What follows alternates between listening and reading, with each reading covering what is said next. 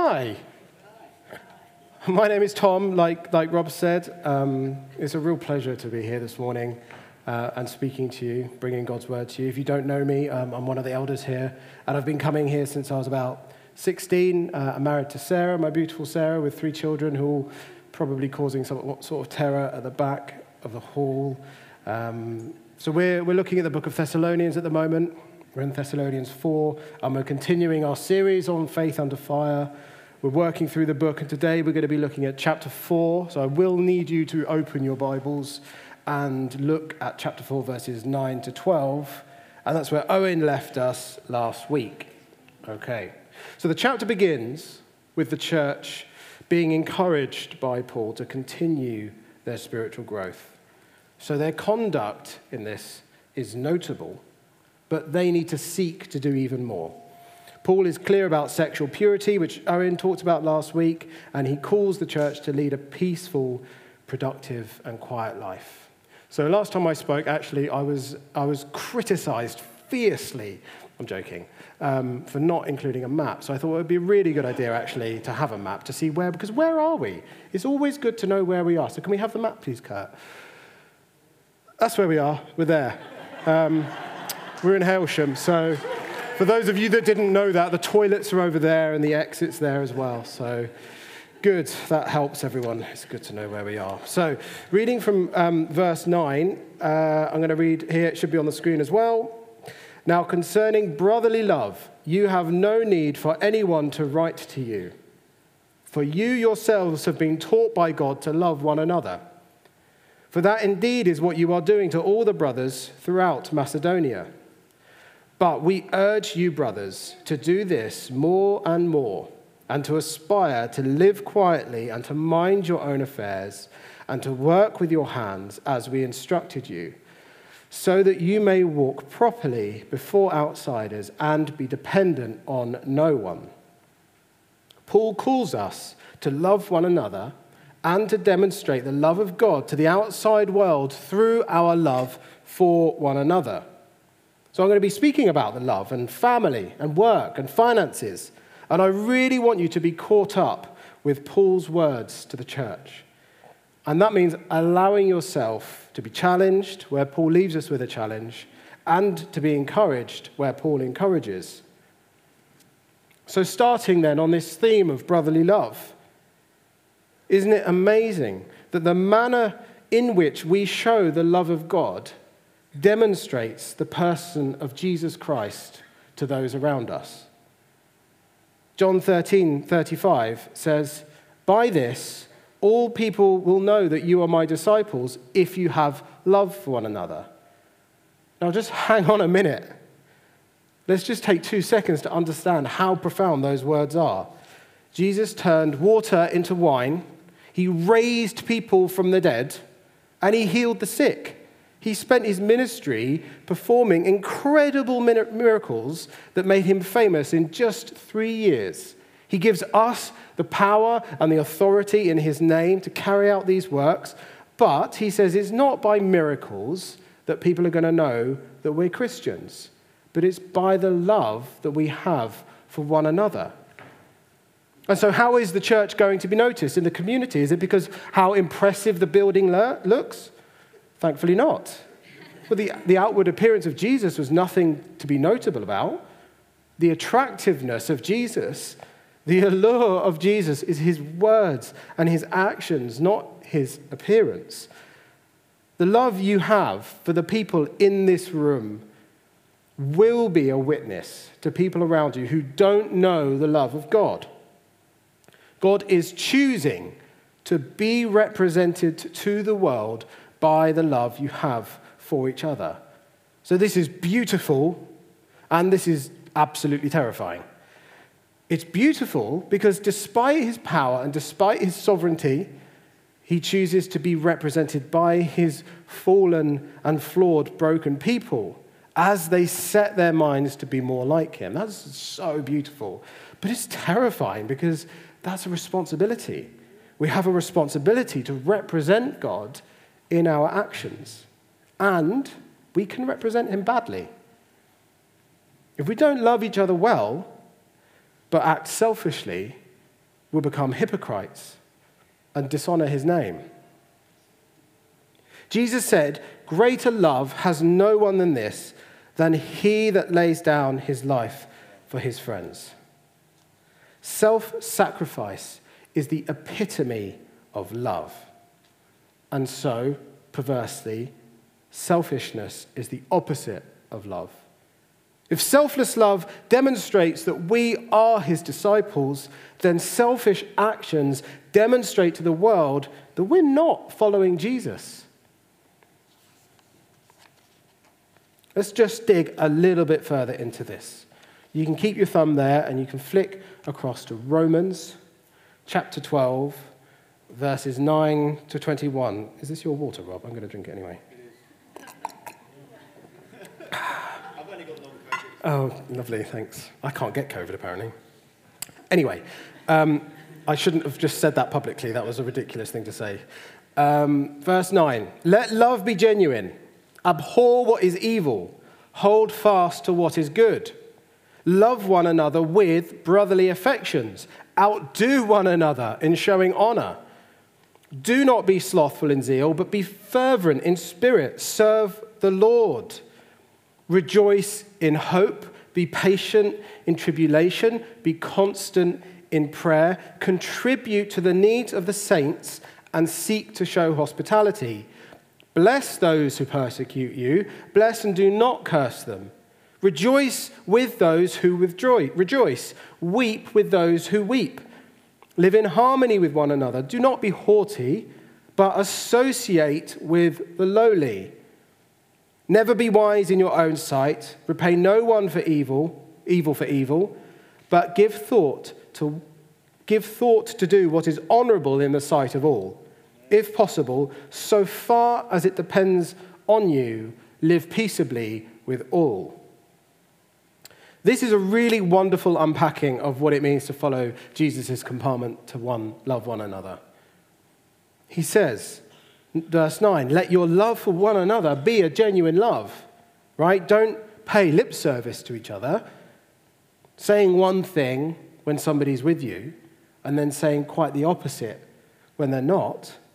Paul is calling for us to be 100% genuine with each other as a family. Love one another with brotherly affection, it says.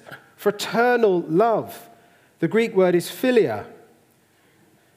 The Greek have 6 words for love, which is really lovely because we only have one, and sometimes it's really hard to express that because you say the word love and it means so many different things. But philia is the love that cares for another person's needs without being associated with romantic feelings. Because the thing is, you can't act indifferently towards someone you love with brotherly or sisterly affection. You just can't do it.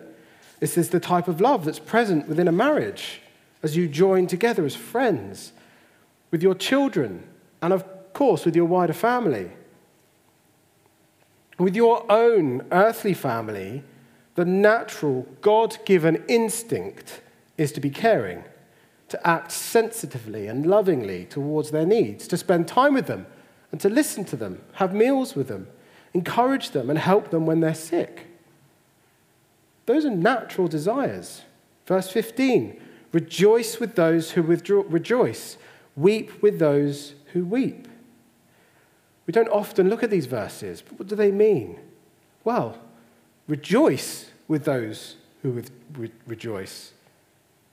Be elevated with people as they make significant achievements. Laugh with them. Celebrate with them.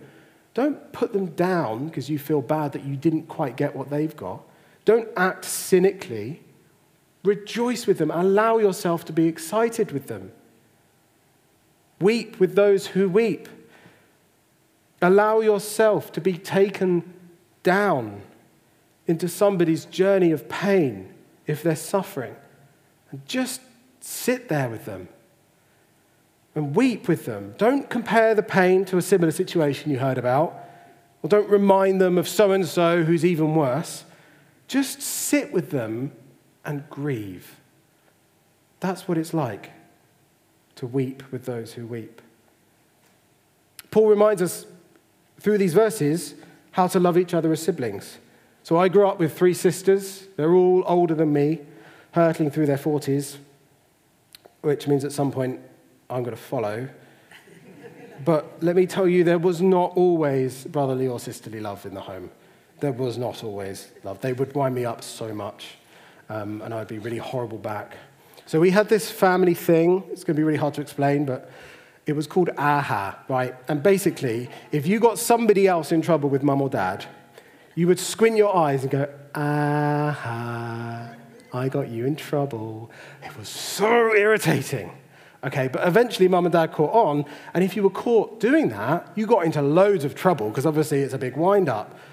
But it just drove it underground, right? So in total secrecy, visible only to the intended victim, with just this. Just that. It was all it would be, literally. Mum would be shouting at me and my sister would be it. And that would be it. And that would be enough to make my blood boil. Mama, she's doing it! And I'm not doing anything. Well, not me. This is not a good example of fraternal love, okay? This is not a brilliant example. One time, I stole £2 from my sister's windowsill when I was in year 3. And I went to school in Grovelands and I bought a little purse that goes around your neck with a popper on it. I don't know why.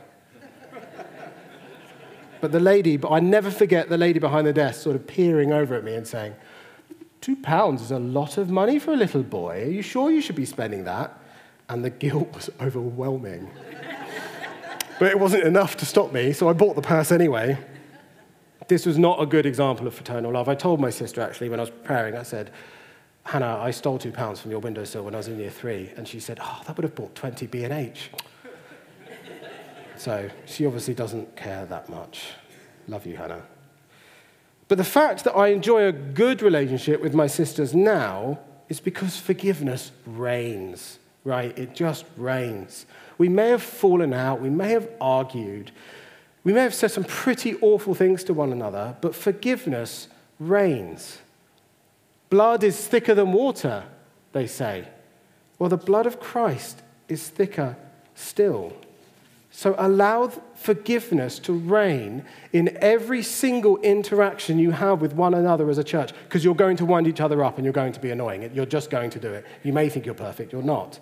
Allow the love of God to be the primary attribute that dictates how we speak to one another. Paul encourages us in Romans 12:18. He says, outdo one another in showing honor. Brothers and sisters, let's outdo one another in showing love for one another, in showing honor for one another. Let's outdo each other. We're all bound here, uniquely and intimately, on a journey that God is calling us to in Hailsham. We're bound as a family under the Heavenly Father. We're bound as brothers and sisters. We're unified in Christ towards the vision that's set before us. The unusual term of brothers and sisters, we don't have that in our culture, but I love it. I don't have any brothers. I have the privilege of calling you my brothers this morning. It's such an honor. And sisters. Just realized I was favoring the men there. So you may not have had a very nice upbringing. You may not have been shown what it is actually like to love people well. An example hasn't been set for you, and this can make receiving and demonstrating fraternal love more difficult. Our upbringing can have deep and long-lasting ramifications on how we interact and love one another. If we're brought up poorly or not loved properly, then this will have a negative impact on our ability to feel love and express love properly. So look with me at the start of today's verse in Thessalonians chapter 9. Now concerning brotherly love, you have no need for anyone to write to you, for you yourselves have been taught by God to love one another. So it's God that taught the Thessalonians how to love each other well, not their own philosophy or personal experience or exceptional life circumstances. It's by God's grace that they were able to receive and reciprocate what they had been given. And as we receive the love of God, day by day, week by week, Sunday by Sunday, we go on to demonstrate the love of God to those around us out of an overflowing love in our own heart? Is the love of God overflowing in your heart? You know Brighton Rock, the sweetie with the words written all the way through? If I cut bits of you open spiritually, would you find the love of God written through every single area of your life? Or there perhaps are some areas where God isn't allowed in? Are you impacting those around you because of God's impact of grace in your life? Every single week, without fail, we offer the opportunity to come and receive prayer, to be filled with the love of God and to be touched by His Spirit. Why settle for anything less than what God is calling us to do, for an overflow of His love, to outdo one another in honor?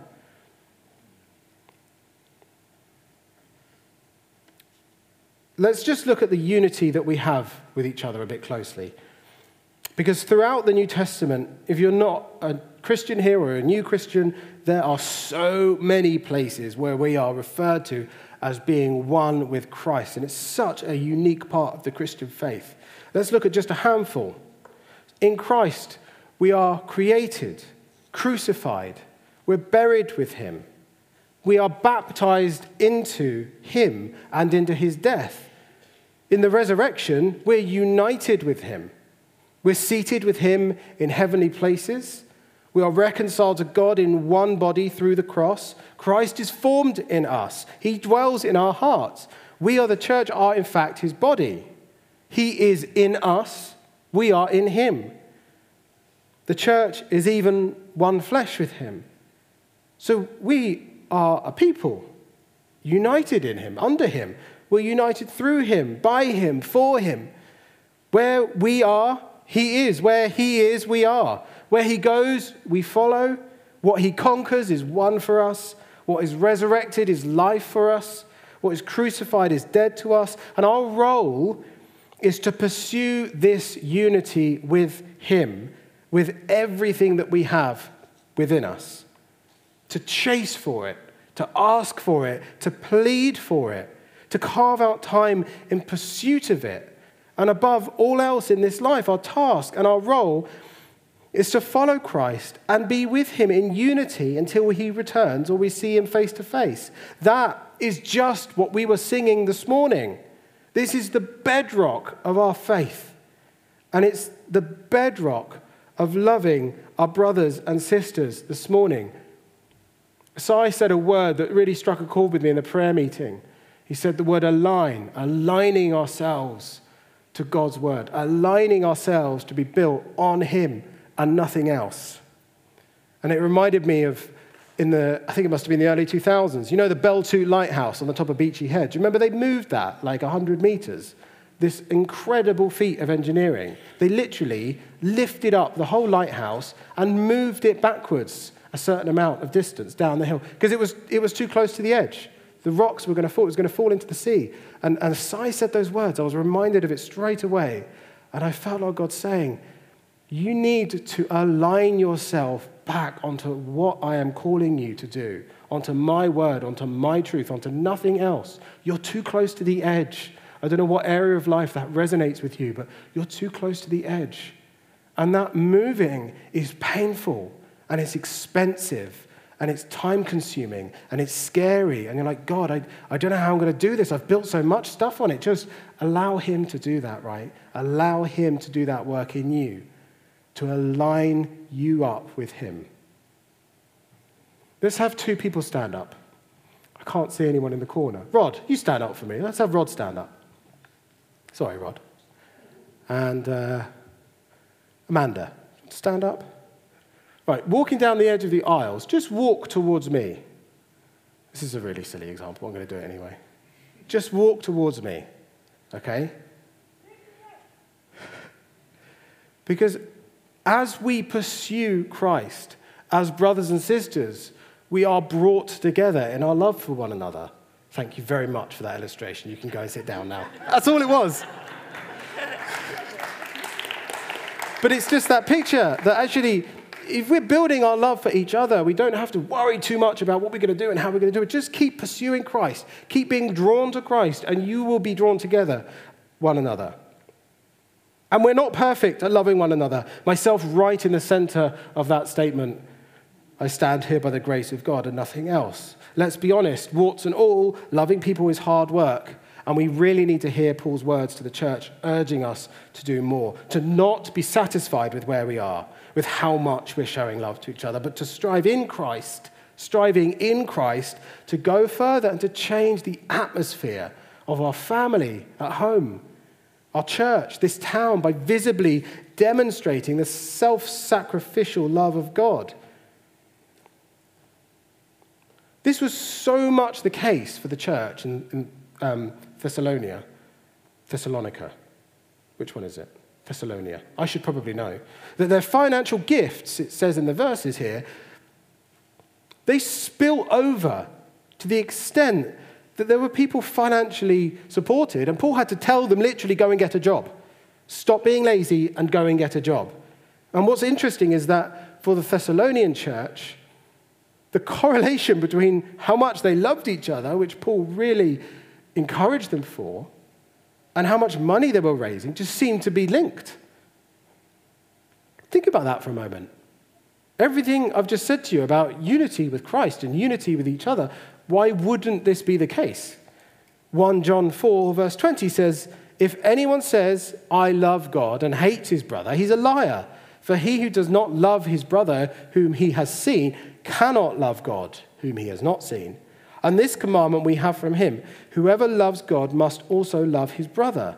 Of course, the outworking of the love of God in our lives is generosity of spirit, generosity of time, of finances. How are we doing, Christ Church? How are we doing with our love for one another?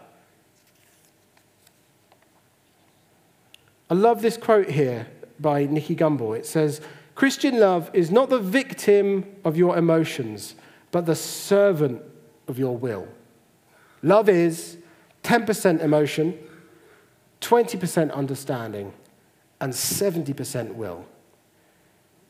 I don't know how helpful those percentages are, to be honest. But what's clear is that love is not based on an emotion, which, interestingly, is what the world says exactly it is. That is exactly all the world says it is. You can fall into love and you can fall out of love. Rubbish. Bring your emotions into subjection to the will of God and determine in your heart to demonstrate his love to your brothers and sisters. Determine it. If someone talks down to you, treat them as if they're more important than you. That's Philippians 2, verses 3. If they're rude to you or they're dismissive, forgive them in your heart and show them God's forgiveness with a smile. And if someone puts themselves first and acts selfishly, take the privileged position of servitude and allow them to walk first. Allow yourself to serve them. If someone speaks to you with a harsh word, settle it in your mind to speak kindly to them, quickly forgiving them. And if someone's wronged you, then you go first to them and you reconcile that with them. Don't go around telling everyone what's happened. If they won't listen, speak to your life group leader. That's pretty well-known verses in Matthew. And I find that really short-lived, really challenging, actually. I look over those words and I see areas where I've fallen short of what God is calling me to do. But I'm inspired and I'm encouraged and I'm uplifted by the knowledge that it's not by my own strength, actually, that we're called to serve Jesus, but by his power and his strength and his Holy Spirit. It's the only way that we're going to do his will. Only he can change our hearts and turn bitterness into love. Only he can change our desires and turn anger into kindness. I can't do it. You can't do it. You can try and do it, but you'll end up exhausted.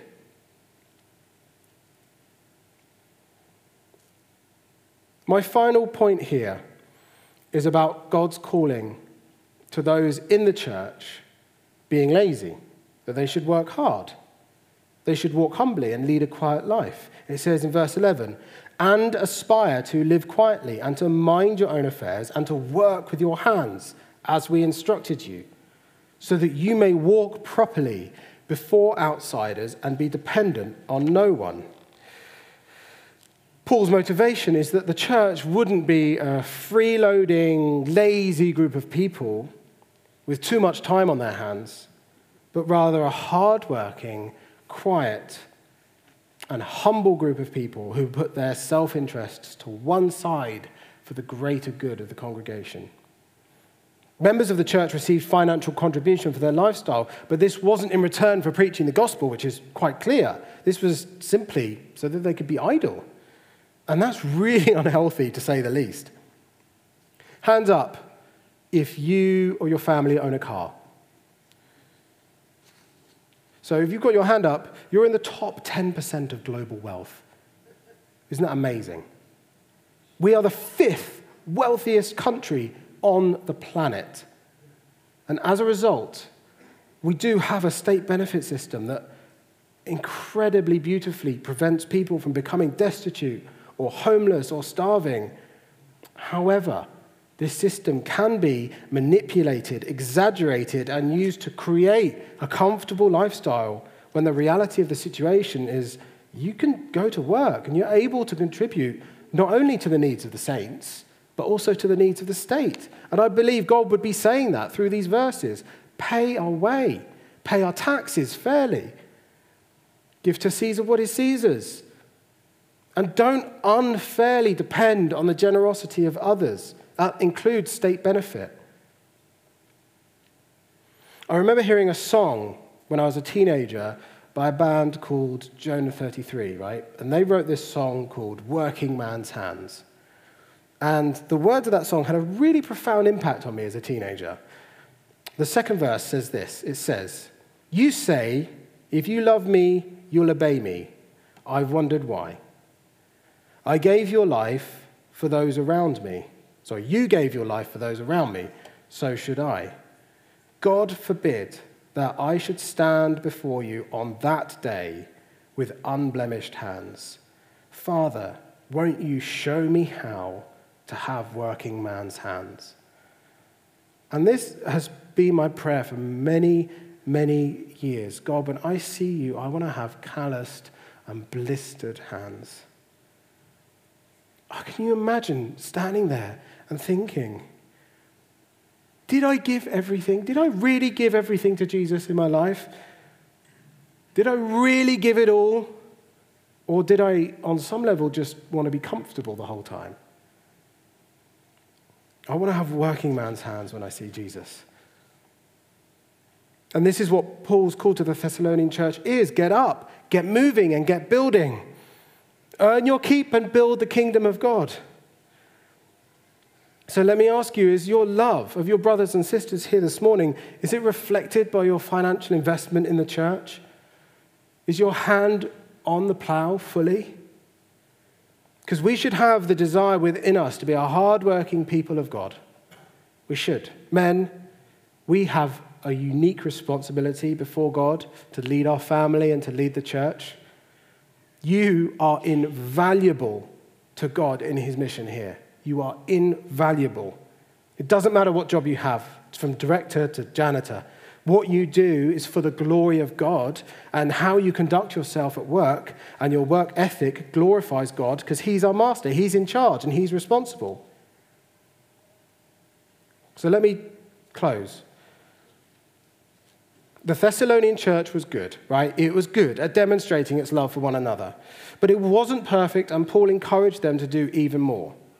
However good we are as a church for our love for one another, Paul would want us and urge us to be better, and that we be renewed day by Jesus in his spirit, by his pursuit of him, and allow him to change our desires for one another and increase our love for one another. He would call us to demonstrate the love of God to our communities. We have Global Cafe teaching refugees. We have, to be announced properly next week, the Reflect Pregnancy Crisis Team.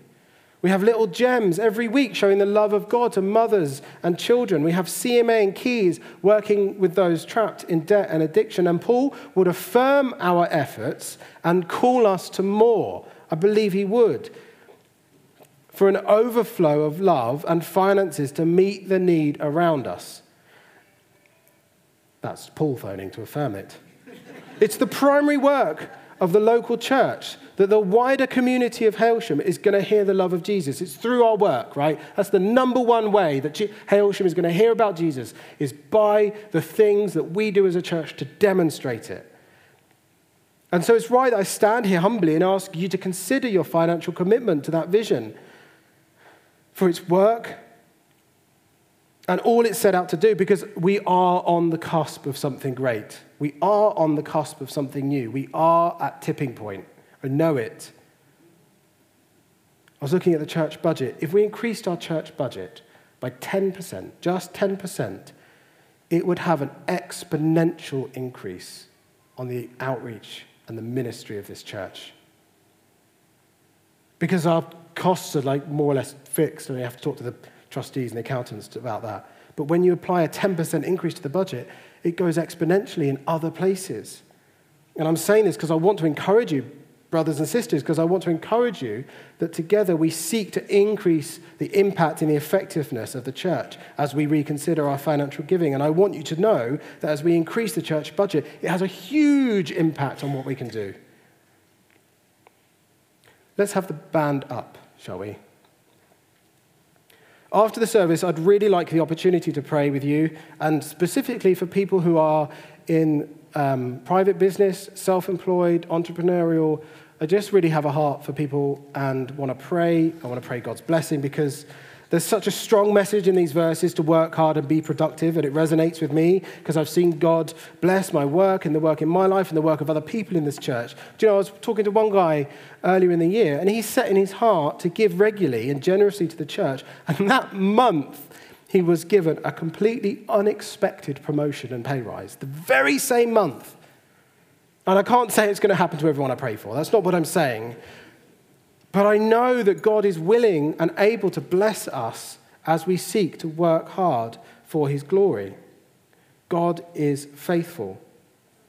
There's two other pictures I wanted to just share, and if it resonates with you, then please come for prayer. One of them was a picture I've had for years, and I've never shared it before, and it's of a castle made out of Lego.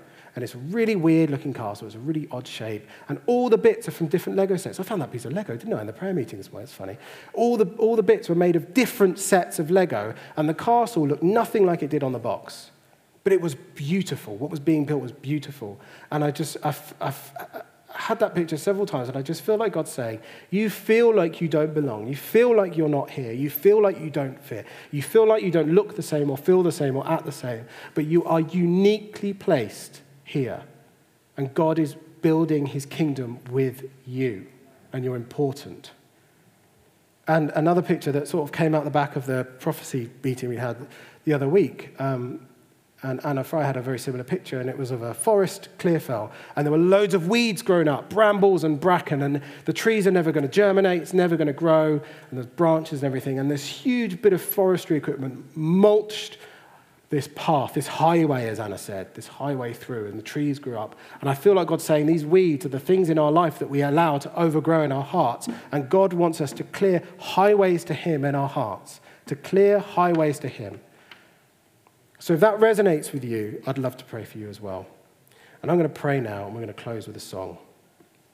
Heavenly Father, thank you for your love for us. Thank you that you are just so graceful with us, Lord, that you would choose a broken group of people to demonstrate your glory to the world, that you would be so pleased to dwell in us, to call us children, that you wash us and you sanctify us and you robe us in your glory and you call us children of God. We thank you, Lord God, for that truth. Father, I pray for your Holy Spirit to be poured out right now on Christ Church. Lord, would you meet with everybody here this morning? Lord, we all need more of your love for one another. We all need more of your love. Lord, would you give us that gift this morning, Lord? Would you increase our love for those around us so that it overflows, sloshes around, and we bump into someone in Tesco and the love of God just splashes out and impacts them? Father, would you do that in your Son's name, Jesus Christ? Amen.